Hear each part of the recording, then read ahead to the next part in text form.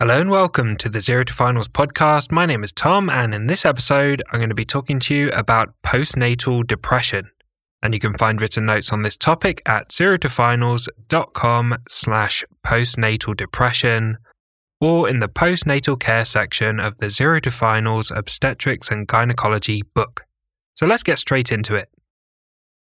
Postnatal depression is characterized by low mood in the postnatal period. There's a spectrum of potential postnatal mental health issues. Baby blues is seen in the majority of women in the first week or so after birth.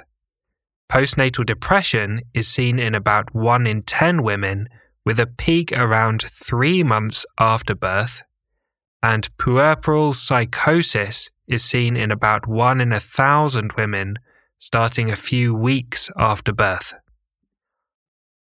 Let's start by talking about baby blues. Baby blues affects more than 50% of women in the first week or so after birth, particularly first-time mothers. It presents with symptoms such as mood swings, low mood, anxiety, irritability, and tearfulness. Baby blues may be the result of a combination of significant hormonal changes, recovery from birth, fatigue and sleep deprivation, the responsibility of caring for the neonate, establishing feeding, and all the other changes and events that occur around this time.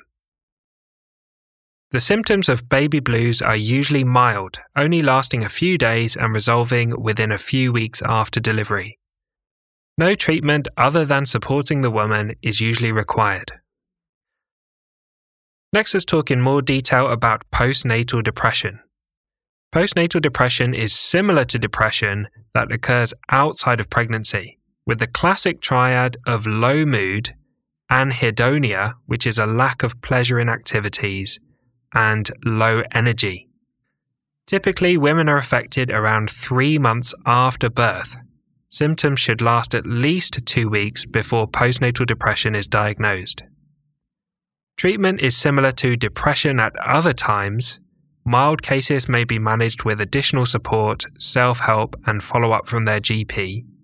Moderate cases may be managed with antidepressant medications, for example SSRIs, and cognitive behavioral therapy or counseling.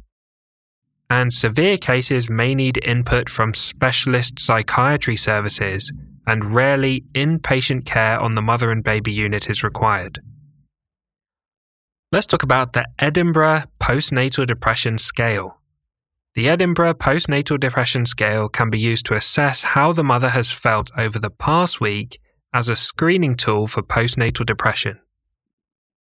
There are 10 questions with a total score out of 30 points. A score of 10 or more suggests postnatal depression. Next, let's talk about puerperal psychosis. Puerperal psychosis is a rare but severe illness that typically has an onset between 2 to 3 weeks after delivery of the baby. Women with puerperal psychosis experience full psychotic symptoms such as delusions, hallucinations, depression, mania, confusion, and thought disorder. They need urgent assessment and input from specialist mental health services. Treatment will be directed by specialist services and may involve admission to the mother and baby unit, cognitive behavioral therapy, medications such as antidepressants, antipsychotics, or mood stabilizers, and they may require electroconvulsive therapy, or ECT. Let's talk in more detail about the mother and baby unit. The Mother and Baby Unit is a specialist unit for pregnant women and women that have recently given birth in the past 12 months. The Mother and Baby Units are designed so that the mother and the baby can remain together and continue to bond. The mothers are supported to continue caring for their baby whilst they get specialist treatment for their mental health condition. Finally, let's talk about preparation during pregnancy. Women that have existing mental health concerns before or during pregnancy are referred to the perinatal mental health services for advice and specialist input. This involves the initiation and ongoing management of psychiatric medications, such as SSRI antidepressants, antipsychotics, and lithium. A plan is put in place for after delivery to ensure they're followed up closely, with help from midwives, health visitors, GPs, friends, and family, so that treatment and additional support can be put in place early if required. SSRI antidepressants taken during pregnancy can lead to neonatal abstinence syndrome, also known as neonatal adaptation syndrome.